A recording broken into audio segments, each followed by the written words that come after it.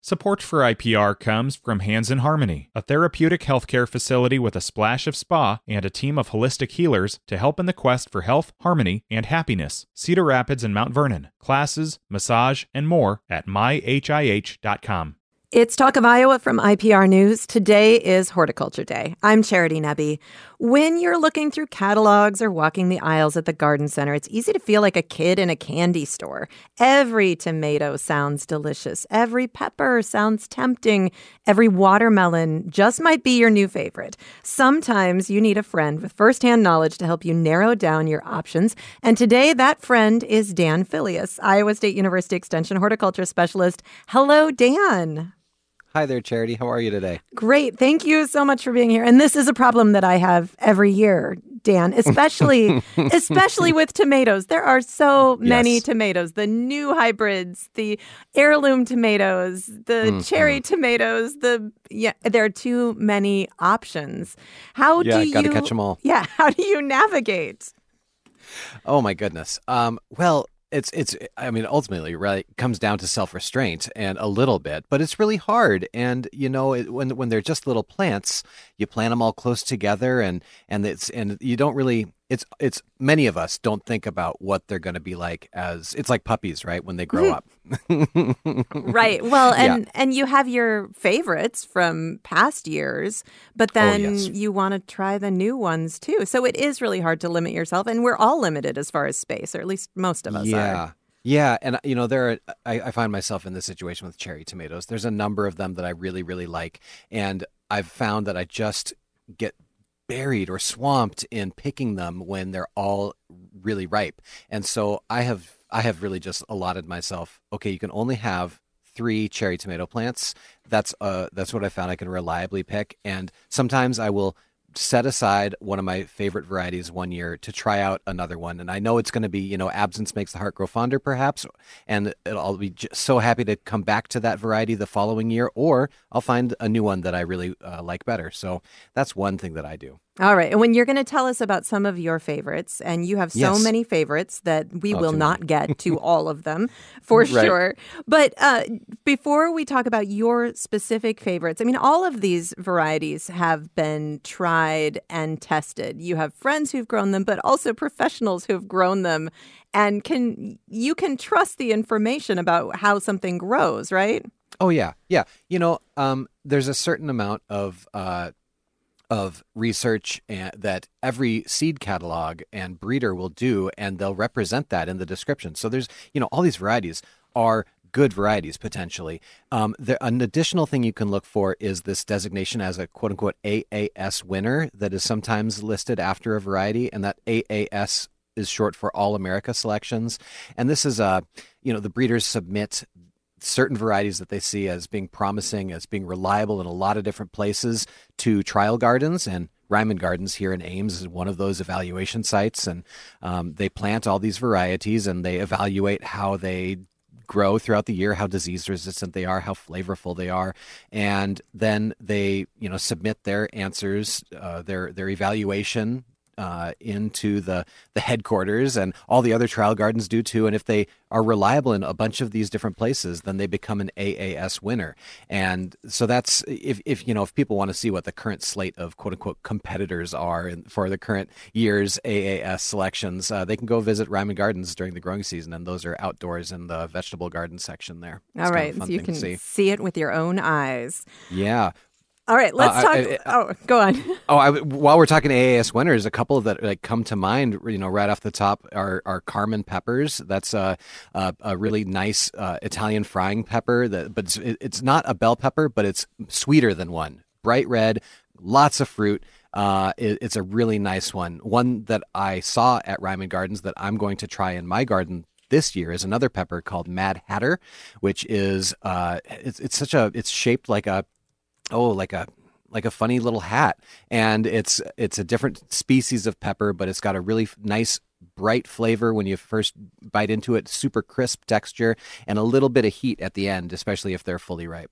All right. So do you have since we're talking peppers, do you have another favorite standby? I have for years gone with a variety called X3R Red Knight, and the X3R is Xanthomonas resistance. That's what the X stands for there. I'm setting that one aside this year to try a new one called Sailfish, which looks really promising as an early red bell that also promises a lot of disease resistance. Well, shall we talk about tomatoes? I think Yeah. For so many people, that's the favorite bit of garden produce. And also, again, sure. a dizzying array of options with tomatoes. Oh my gosh. What are you planning to plant this year? Sure. I, one of those cherry tomatoes that I tried out last year that I kind of am sticking with this year again is Sun Dipper. This is orange, kind of like the increasingly popular Sun Gold, but instead of a round one, it's kind of elongated, like a pear tomato, but with a bulb on both ends. So you've got a little handle, and you can dip it into a dip, on a crudité platter or into the hummus or whatever you're dipping it into. I like that one quite a bit. And the paste one that I go with is one called Chipola's Pride. It's reliably productive, and I had a really bad tomato year last year where a lot of my plants succumbed to disease. Both Chipola's Pride and Sun Dipper were ones that did not die. So I was very pleased with that. They seem to keep producing through it all.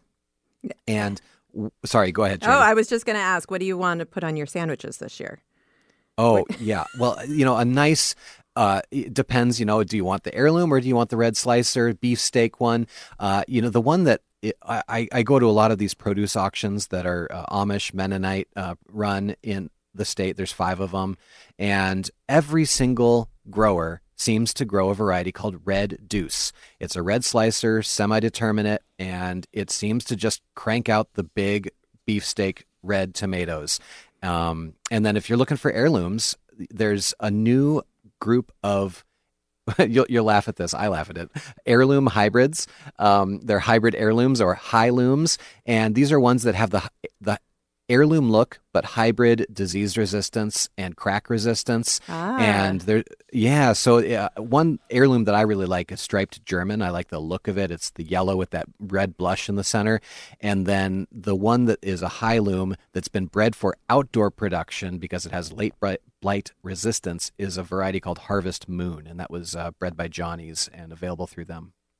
Let's talk about watermelons. Like I said earlier, the descriptions are always so tempting, and you think this might be my favorite watermelon ever if I grow it. But then there's the unknown out there. So what are your favorite watermelons? Oh my goodness, Charity. And part of it is it needs to ripen, right? So many people will grow a watermelon in their yard and then it looks ripe and they cut it open and it's white inside. And oh, how heartbreaking is that? Well, growing short days to maturity melons and icebox, these smaller melons are often that way. And also making sure you just grow them in full sun. So let's get that right out in front here. But varieties I really like are the iceboxes are Cathay Bell, Starlight, and Yellow Doll. These are all seeded. It's very difficult to grow seedless. One might try it, but I would leave that to the pros in personally. But those are some nice ice boxes that are reliably flavorful, great texture, and reliable to mature in a shorter season. Another one that a lot of people stand by, a bigger one that's a classic, and a lot of people probably know by name, is Crimson Sweet. That one's a really nice one, open pollinated variety. All right, and what about your other kinds of melons? Yeah, sure. So cantaloupe, right? This who doesn't like that? Well, I know a lot of people actually, to be honest. But a reliably flavorful one that I, because this is another thing. You grow a cantaloupe, it looks great, but then you bite into it, it's kind of bland. Well, one that I've seen is pretty reliably flavorful is a variety called Divergent, and this is a cantaloupe that's been mixed with a Gallia melon, and that just for that hybrid vigor and that Gallia like sweetness is really nice. But then another one that is planted around the state quite a bit for the first harvest because it's got short days to maturity and is a bigger one is called Goddess. I'm giving that one a try this year because I've seen the Amish growing a lot of these and I want to see what it does in my garden. All right, now you've already overfilled my garden plot, but let's talk about sweet corn, which I cannot grow in my garden because we're too close to field corn, which is a problem. Sure. But what are your favorite kinds of sweet corn? Yeah, sweet corn is one it's really hard to do it better than the folks who are doing this professionally and getting it in early and all that. And anyway, varieties that I like are Allure. It's a synergistic that has, a little bit of a synergistic means it's partially SE and partially SH2. Good texture, good flavor, and it's reliably vigorous. So if you plant it in colder soil, it's going to come out more reliably than some other varieties. If you really like the super sweets, which a lot of the market is shifting towards super sweet, especially in the grocery stores, then Kickoff is a good one that's also reliably vigorous, and one that's harder to find, but I'm watching for future years, is called Quick Start. One thing to note about these super sweets is they really are less reliable in cold soils, so I typically plant those later. All right. Now, you have a description. You sent me your list, and you have a description Yes. on one of the zucchini that I think is very appealing. It says, best tasting low yields, which is not usually what we're looking for, but a lot of us have been overwhelmed by zucchini in the past. Oh my gosh. Tell me about this variety. Best, yeah, it's the best selling point of this variety is that it doesn't overwhelm you. It doesn't swamp you with all the zucchini. So Costata Romanesco. It is the downside of it is it's a vining one rather than a bush one, so it needs a lot of space, kind of like a pumpkin, right? But it sends out, a couple a week, maybe 3 a week, and it's this alternating stripes of dark green and light green, on this squash, and it has a really lovely nutty taste. So it's just it's divine for either sautéing in a pan or putting on the grill. It's got a lot of great flavor on its own, and yeah, you don't have to hang the grocery sack on your neighbor's doorknob and run away because it's got such low yields. All right. And if you do want to be overwhelmed, you've got one of those too. Yeah. A nice, reliable dark green zucchini, Dunja, Dunja. Very productive. All right. Well, we are going to take a short break. We'll be back in just a moment. Dan Filius is Iowa State University Extension horticulture specialist. For more gardening information and tips, please subscribe to our garden variety newsletter. You can find out more at iowapublicradio.org/garden. I'm Charity Nebbe. Support for IPR comes from Hands in Harmony, a therapeutic healthcare facility with a splash of spa and a team of holistic healers to help in the quest for health, harmony, and happiness. Cedar Rapids and Mount Vernon. Classes, massage, and more at myhih.com. Can we heal the environment? In Kansas, we're working on it. Up From Dust is a podcast about how humans reshaped the world to fit urban landscapes and agricultural needs. We'll meet the people who are rolling up their sleeves to find more sustainable ways forward. Listen to Up From Dust from KCUR, part of the NPR network. It's Talk of Iowa from IPR News. I'm Charity Nebbe. It's Horticulture Day today. With me, Dan Filius, Iowa State University Extension horticulture specialist. And Aaron Stile is also here, Iowa State University Extension horticulture specialist. Hello, Aaron. Good morning. Thank you for being here. And we've been talking about some of Dan's favorites so far today. We'll sprinkle a few more of those in throughout the show because we did not get through that whole list, but not even close. But we also have a lot of people with questions already. If you want to join the conversation with your questions, give us a call, 866-780-9100, 866-780-9100, or send email to talkofiowa@iowapublicradio.org. Dorothy is on the line in Iowa City. Hi, Dorothy. Hi. Hi, what's your question? How are you this snowy day? Oh, good. I bought a bunch of seeds. Normally I sow my wildflower seeds in the fall, but I just got a bunch of packets that need stratification. Is it too late for me to put them out, to sow them now? Will it be cold enough for enough 30 to 60 days for them to stratify? Or do I have to do them in the refrigerator, which is a real pain? Yeah. You'll probably have more consistent results if you did them in the refrigerator, especially at this point. Most wildflowers are going to need a solid 8 weeks for stratification, and some a little bit longer.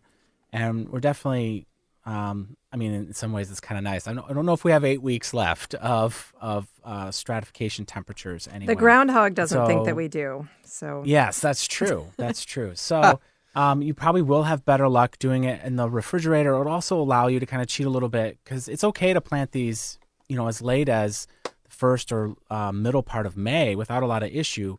And if you do stratify them in your fridge, then you can make sure that period is met before you sow them even that late, because typically by April we're going to be probably most likely above the temperatures that would be needed to make that successful.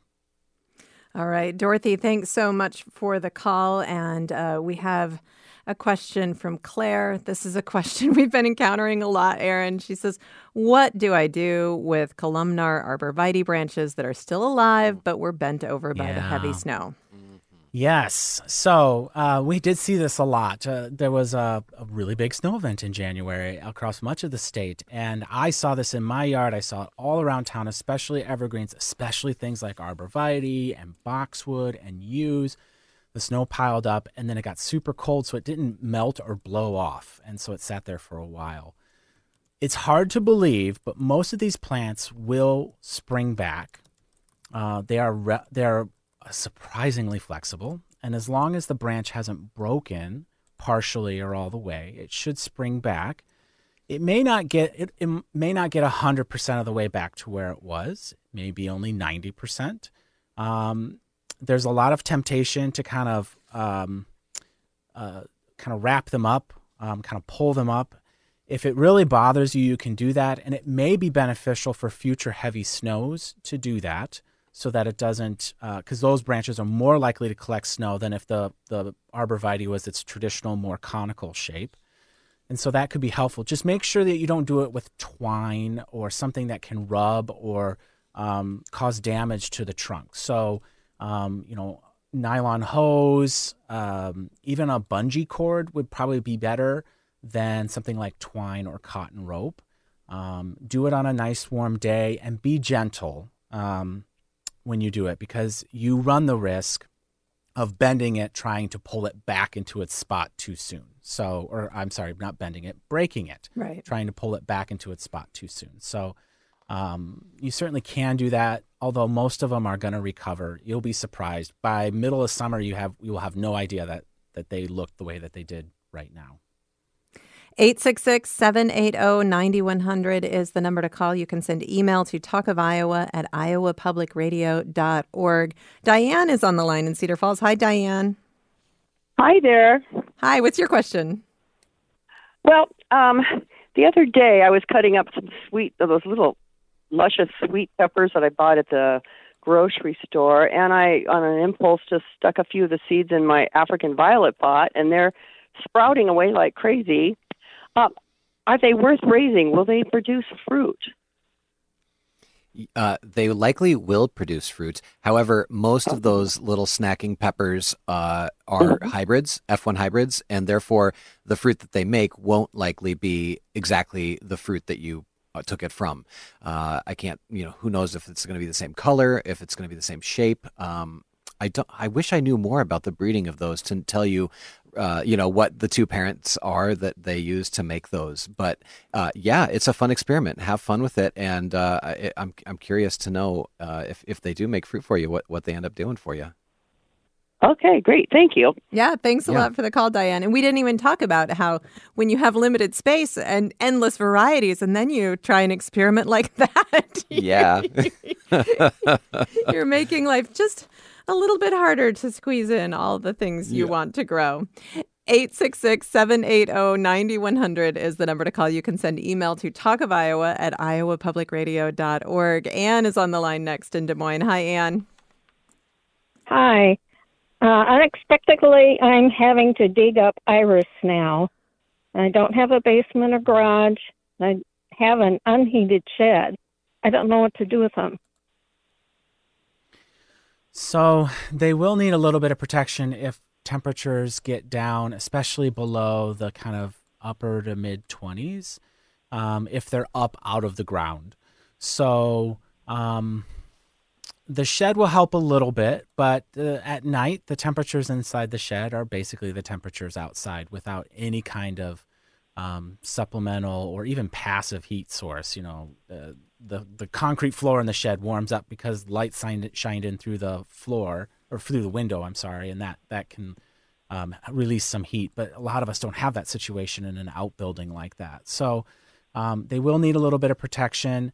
If you can bury them in some mulch in a protected corner of your property, that will help until we get into kind of early to mid-April when it's a little bit more reliably warmer. That would probably be the best thing you can do. Kind of basically create like a little nursery bed somewhere where you have a spot, and they can be right on top of each other in that spot because it's just temporary. You're just trying to protect those big fleshy roots from really cold temperatures now that they're up out of the earth. Okay, so just bury the green part and everything then. Yeah, you can bury the whole thing. About 4 inches of wood bark mulch, if you can find some that's not still frozen in a pile or a bag, would work perfect. Or you can buy a couple bags from the store and bring them in and let them thaw out and then do it. Okay, and what was that again? About 4 inches of wood, what? About 4 inches of a shredded bark mulch would work. You could also use straw or something like that. That would work. I would probably put more like 6 or 8 inches of straw because it'll mat down. But some kind of mulch in a corner of your property just to get them through the rest of winter. Anne, thanks so much for the call. 866-780-9100 is the number. Steve in Mason City emailed, and he said he needs some advice on seed starting material for very tiny seeds. He says, I've had poor results germinating prairie smoke. Seeds either fall too deeply into the soil or, lacking complete cover, dry out. Yeah. One of the things that's really interesting, when you buy seed starting mix, it's usually very fine, which seems counterintuitive because it stays wet, and we don't necessarily want our soil to stay super wet all the time. But the reason why it's so finely textured is so that it has good contact with tiny seeds. If you use a more regular kind of style of potting soil, it's really easy for those seeds to kind of fall into spaces or gaps, and then they don't germinate very well.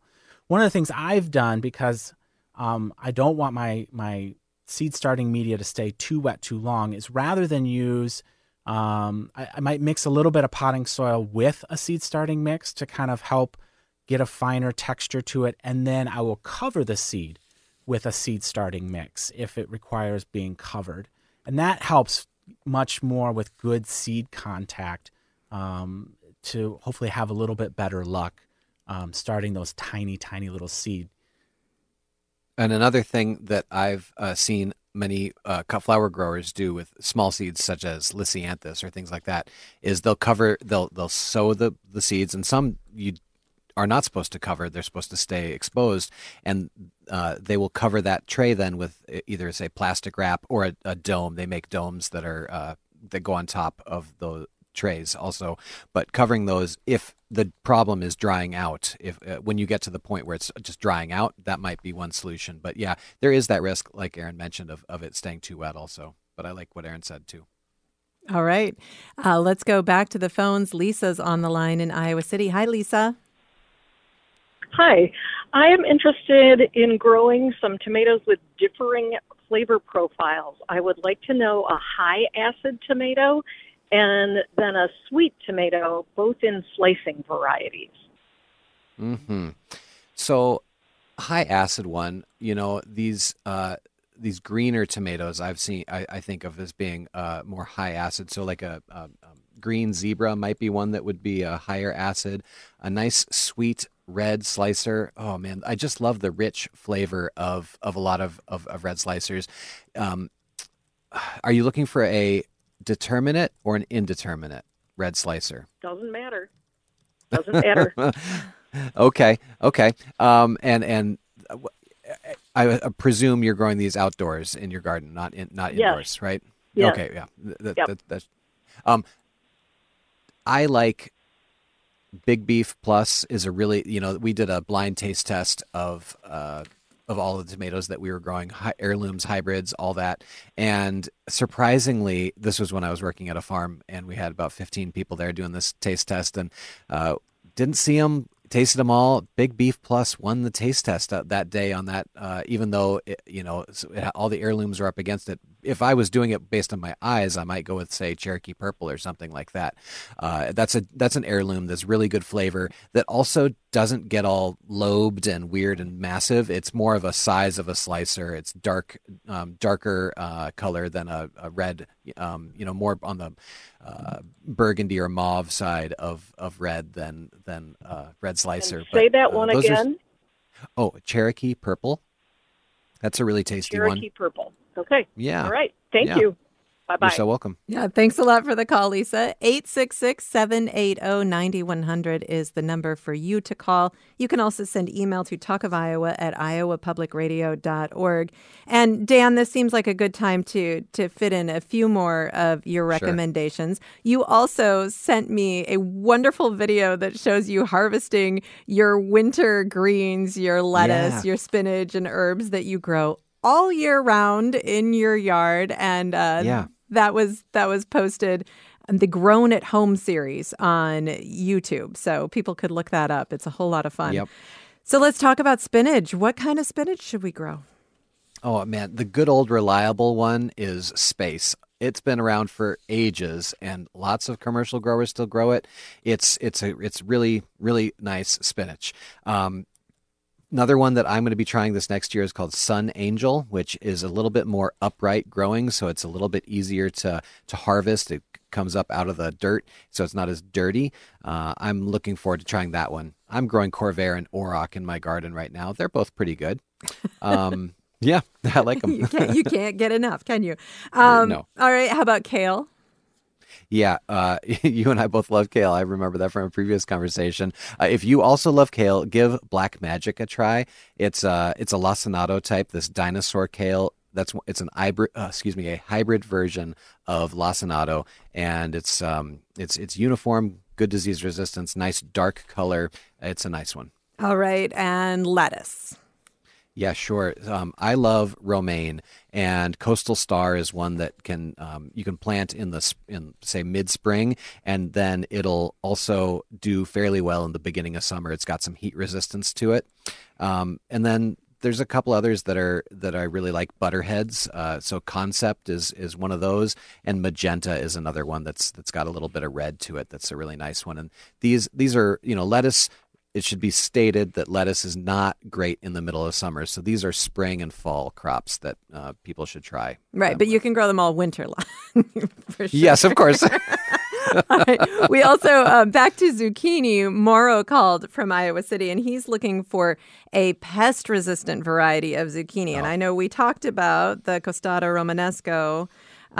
Is it also pest-resistant? Is it the perfect zucchini? It's not. Oh. I wish, right? Yeah, no, I have had difficulty with it dying from both cucumber beetles and squash bugs, but this is true of any zucchini. And especially when you've got only one or two plants in your garden, if they both go down, that's you've lost 100%. But if you're the commercial growers where they've got a whole field of it, if one or two go down, it's rounding error. So anyway, the thing to do for pest resistance on these, assuming you're not going to be spraying these things all the time, one of the diseases, might be bacterial wilt that they'd get from cucumber beetles that have overwintered. So using frost fabric or insect barrier, this white fabric, to cover them until they start flowering, and then removing that, because these zucchini, most of them will need to be pollinated by pollinators, obviously, and that gives them enough protection until they're stout and sturdy, and they won't get that bacterial wilt. Of course, at that time of the year, the squash bugs start coming out, and so being vigilant and looking at the leaves, at the undersides of the leaves for these burgundy, small, hard eggs, and squashing those. And if you see any squash bugs that are these brown bugs crawling around there, squash those as well. The babies are light gray and will usually hang out in the shade. You see them sometimes on the top of a leaf, but as soon as you get close, they scatter and run down to the dark area. They are pretty soft-bodied, and something like insecticidal soap, which is pretty effective against those. And again, insecticidal soap is not Dawn dish soap, although a lot of people I know like to try that as a quote folk remedy. But insecticidal soap is a pretty reliable thing for those baby squash bugs. But hand squishing also works for them. All right. And we don't have time to take another question before the break, but you probably have time to tell us about your favorite kinds of carrots to grow. Oh, my goodness. Bolero carrot for the win. It is, Bolero carrots are a storage carrot, and they also are great fresh, but if you dig them and put them in your fridge in the crisper drawer or in a Ziploc bag, they will actually get sweeter in storage. And this carrot, actually, we did a bunch of direct market vegetable growers, commercial growers, competed or engaged in a market farm madness like March Madness style bracket where it was all vegetable varieties up against each other. And in 2023, Bolero carrots won it all over Sugar Baby Watermelon. The big winner. All right. Oh, yeah. We are going to take a short break. We'll be back in just a moment. I am talking with Iowa State University Extension horticulture specialists Dan Filius and Aaron Stile. You can join the conversation with your questions. Give us a call at 866-780-9100, 866-780-9100, or send email to talkofiowa@iowapublicradio.org. This is Talk of Iowa. Can we heal the environment? In Kansas, we're working on it. Up From Dust is a podcast about how humans reshaped the world to fit urban landscapes and agricultural needs. We'll meet the people who are rolling up their sleeves to find more sustainable ways forward. Listen to Up From Dust from KCUR, part of the NPR network. It's Talk of Iowa from IPR News. I'm Charity Nebbe. It's Horticulture Day today, and with me, Aaron Stile and Dan Filius, Iowa State University Extension horticulture specialists. They are here to answer your questions. Give us a call, 866-780-9100, 866-780-9100, or send email to talkofiowa@iowapublicradio.org. Lynn from Iowa City says, I have a 5-foot olive tree that is plagued by scale. Over 2 weeks ago, I applied a systemic treatment that I worked into the soil and watered, but the tree is still dropping leaves, and I pick off a few scale I can find. I don't have the room to spray it until I can drag it outside in warmer weather. What should I do? Yeah, you're probably doing what you can right now. Scale, especially once it gets out of hand, can be really frustrating. It takes a while for those systemic herbicides to really start to, or not herbicides, pesticides to really start showing their kind of path of destruction, if you will. The other thing to keep in mind is that take a look at the label and what it recommends for follow-up treatments. Scale, one of the reasons why scale can be so problematic is that they have kind of overlapping generations, and there are only certain parts of their life cycle where they're really susceptible to insecticides. And so you can wipe out one kind of generation, but if you don't come back in later with another round of, even if it's just insecticidal soap, 2 weeks later, you can miss a whole generation and the thing just starts back up again. And so making sure that you follow the directions that are on the label. Some of those don't require a lot of follow-up because they're active for quite some time, and some of them, depending on what it is, might need a kind of a follow-up. That would probably be the only thing I'd recommend until you can get it outside, give it a good rinse, get all the stickiness off of it, get all the dead scale off of it, and then keeping an eye on it and treating it with an insecticidal soap, or sometimes neem can work nicely for that stuff as well, when you can have a spot where you're not going to make such a big mess inside. All right. Aman in Denver has maybe a philosophical question for you. She wants to know what you guys think about talking or playing music to plants. Is there an actual benefit to that? This is so interesting because there have been studies that kind of lean towards this idea that it might be helpful. One of the things that is not clear to me when I read through the studies is, when you're playing music for your plants, are you just inherently paying more attention to them and therefore caring for them better because you're spending all this time playing them rock music or classical music or whatever it is that you decide to do? So sometimes that's not always, I don't know if that's like parsed out, but There have been folks that have kind of talked about how the vibrations from music might play a role in helping them. If it does help them, it's probably pretty negligible about how much they actually do kind of grow better because of it. But certainly caring for your plants in a way, if that requires you to play some classical music for them, so that you watch them more closely and notice insect infestations earlier, or Right. keep them from I drying need some out sooner weed is killing perfect. music. That's Oh, wouldn't that be great? That would That'd be be blaring incredible. everywhere. all right. Jimmy has the question. He says, I have two kinds of lilacs that I want to propagate. I have a French lilac that's about 3 feet tall and 3 feet around, and I have to move it to a sunnier location. Should I prune it now and move later? I'll get to his next question next. Okay.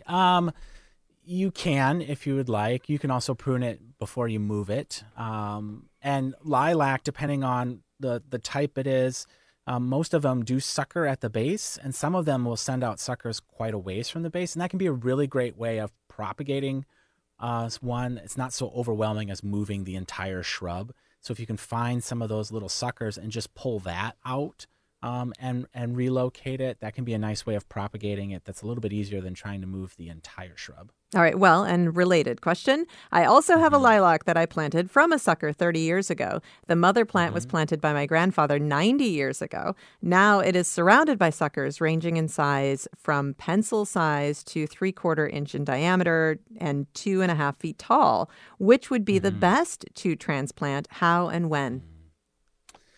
I would do this when you can work the soil in the spring, but before they bud out. It will probably sacrifice blooms for that year, and it may not bloom the following year. Sometimes lilacs will take several years to after transplanting or propagation to bloom again, but they will eventually. I personally would aim for stuff that's a little bit on the smaller side.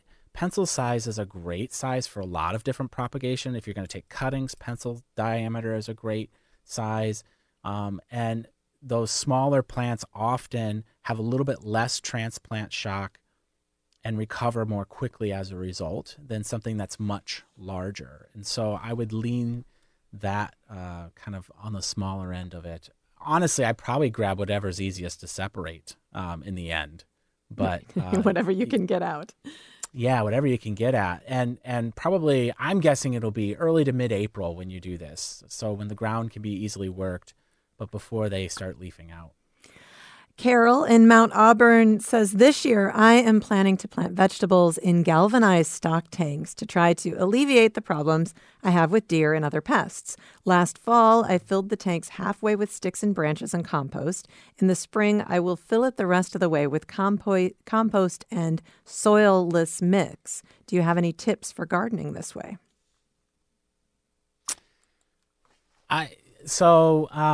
Making sure that you have a nice soil in that is going to be really important. It sounds like you're definitely well on your way. I didn't hear if this was open on the bottom or not.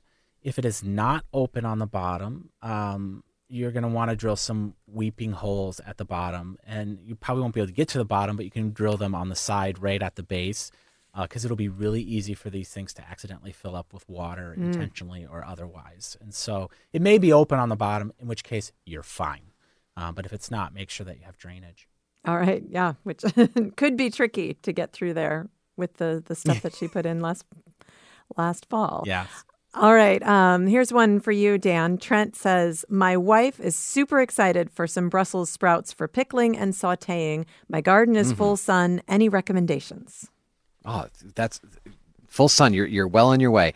Brussels sprouts are a really long season crop, so you want to start those in the spring, and you won't get them until the fall. So the shortest day varieties are 90 days. They go up to 100, 110 days. I think there are even some that are 120. So tips are, start them now.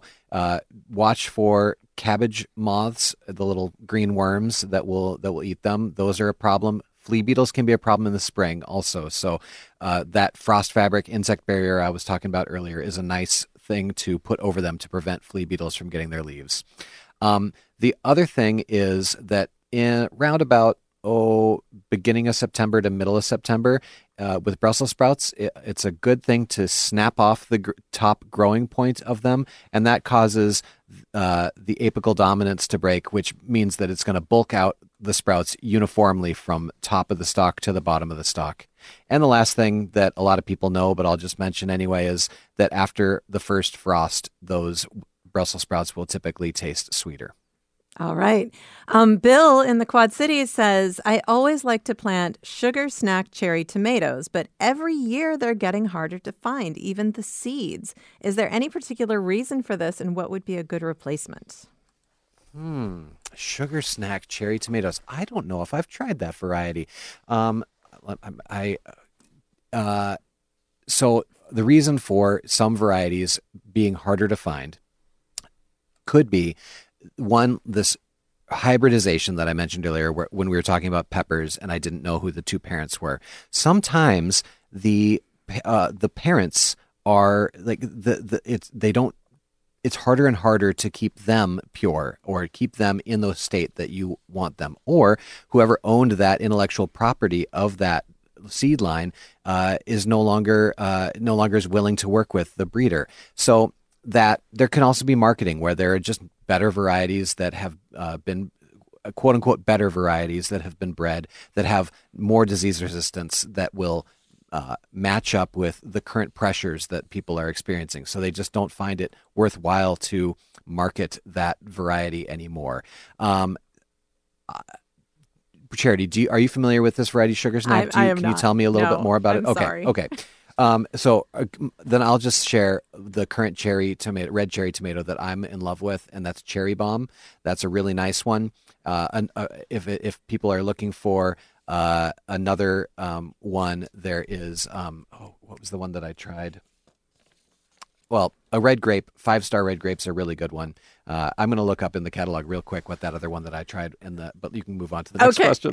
All right. Aaron, then I'll ask you this. Yes. Nora in Mason City wants to know if she can still tap her maple trees since it has been so dry. Yes. I mean, there will be some sap flowing, and if the tree is relatively young, it might be a little bit more stressful on it. But if it's a well-established tree, it shouldn't be too much problem. It has been drier, but there'll still be sap that flows, and established trees should be okay. All right. We also had an email that is a photograph of a succulent with a shoot off the main plant, and they want to know if they can just cut that off and put that shoot in water to grow roots. I probably wouldn't put it in water. You might have some success with it in water. The best way to propagate succulents with stem cuttings is to cut it off and then, believe it or not, let it sit for like 2 to 3 days. It'll help kind of callus over that bottom part, and then stick it in a really well-drained potting soil, and it should root in very nicely that way. All right. How are you doing, Dan? Do you want to go back? Okay. So Super Sweet 100 is the other one that I tried. And I grew both that and Cherry Bomb one year, and I honestly couldn't tell the difference between the two. So those are two reliable ones that I would say you should try out. All right. So those are red cherry tomatoes, Cherry Bomb and Super Sweet. These are red cherry 100. tomatoes, yes. And I Googled sugar snack tomato, and it does appear to be a red cherry tomato. All right. Yeah. Rick says, we have found a variety of lettuce that winters under plastic. It's called Tango. And so, man, after your own heart. Whoop, whoop. Yeah. And, you were talking about your row covers. A lot of people are doing the same thing in cold frames, too. Yeah, you can do this in cold frames as well. And cold frames, they if they're up against the house, they can use that warmth from the house there too. My covers that I'm using are plastic, like greenhouse plastic over that, rather than the frost fabric. Frost fabric gives you a few degrees of warmth, but the greenhouse plastic it warms up a lot more during the day. But yeah, Tango, solid variety. All right. Well, and Carla has a related question. She said, what is the best way to plant or to find a spot for winter harvest of greens like Swiss chard and spinach? Is the small row cover good, or a cold frame? And how do you prepare for that winter protection? Yeah. The preparation. Well, the best place is wherever it's going to get the most sun in the winter. And if it is a shady place, it's just going to stay cold on those cold days. But even if it's in the 20s and it's in full sun and you've got that little greenhouse or cold frame, that'll warm up a lot faster, or it will warm up, period, and you will be able to harvest that on those sunny days. I'll caution against Swiss chard. You'll be able to have Swiss chard until Thanksgiving, maybe until Christmas, but it does not typically, at least in my experience, in the low tunnels, and therefore I doubt it would also in a cold frame, be able to last and endure the cold. But spinach for sure can. What am I missing in this question, Charity? I don't know. I think Okay. you covered it. Okay, great. Aaron, did you have something to add? No, I think that's a fun project, though. Absolutely. Absolutely. And I'm sure things are growing like crazy now that it's already been warming up. We only have about 2 minutes left, and I want to ask you, Dan, on your list, under herbs, you shared nufar and described it as a possible trap crop for Japanese beetles. Yeah. Tell me about this. Yeah, sure. So this is, I sat through a presentation by some folks who work for Johnny's Selected Seeds. These are people who work in their greenhouse and in their plant breeding, and they are using more and more and more of beneficial insects and attracting beneficial insects with plants. They also mentioned how some certain crops that they use as trap crops, and in all of their plantings, they have observed that nufar is the variety that Japanese beetles will flock to the most. So they were the reason I put question mark at the end of this is untested at this point for me, but I just wonder, could you plant nufar basil as a place where you would selectively treat, or at least know that the Japanese beetles are there and you should protect your other crops such as zinnias or other flowers or the rest of your basil potentially from these Japanese beetles? I have so many questions because like the pheromone traps attract Japanese beetles, but then you have more Japanese beetles. Aren't you running that risk that you're just going to have all the Japanese beetles in the neighborhood? That's a good question. Is it going to be as attractive as a pheromone trap? I don't know the answer to that. I will have to try it and let you know. But I don't want to use a pheromone trap because I've heard Donald Lewis say, don't do it. Buy them for your friends. If Donald Lewis says it, it's gospel. All right. Yeah. And we only have a minute left. Let's talk about your favorite kinds of cucumber before we let you go. Oh, yeah. Yeah. So AAS winner, bringing it back around to that, Diva is a AAS winner that has nice thin skin that, I've seen a lot in the stores, more of these cocktail cucumbers, small, either in a little bag like the snacking peppers, or in a little that you can just cello eat without you have to slice them up. Yep. So if you harvest them small, 6 inches, Diva works for that. And it's one that also works to let it get a little bit bigger, and then it's like a nice slicer cucumber. If you want to go old school, open pollinated slicer, cheap seed, Marketmore 76 is super reliable still. And then another one that is a more of an American slicer, which doesn't have that thin skin, but is that dark green. It's really reliable, very productive. Corinto is a little bit more expensive, but it really does produce, and you do earn enough more cucumbers from that to warrant the cost. All right, Dan Filius, thank you so much. You're so welcome. And Aaron Stile, thank you. You're welcome. Dan Filius and Aaron Stile, Iowa State University Extension horticulture specialists. Next Friday will be our last Hort Day Less Friday of the winter. We'll be back to weekly shows starting in March. Talk of Iowa is a production of IPR News. Our producers are Samantha McIntosh, Danny Gear, and Caitlin Troutman. We get production assistance from Kate Perez and technical support today from Steve Cooper. I'm Charity Nebbe. Have a great weekend.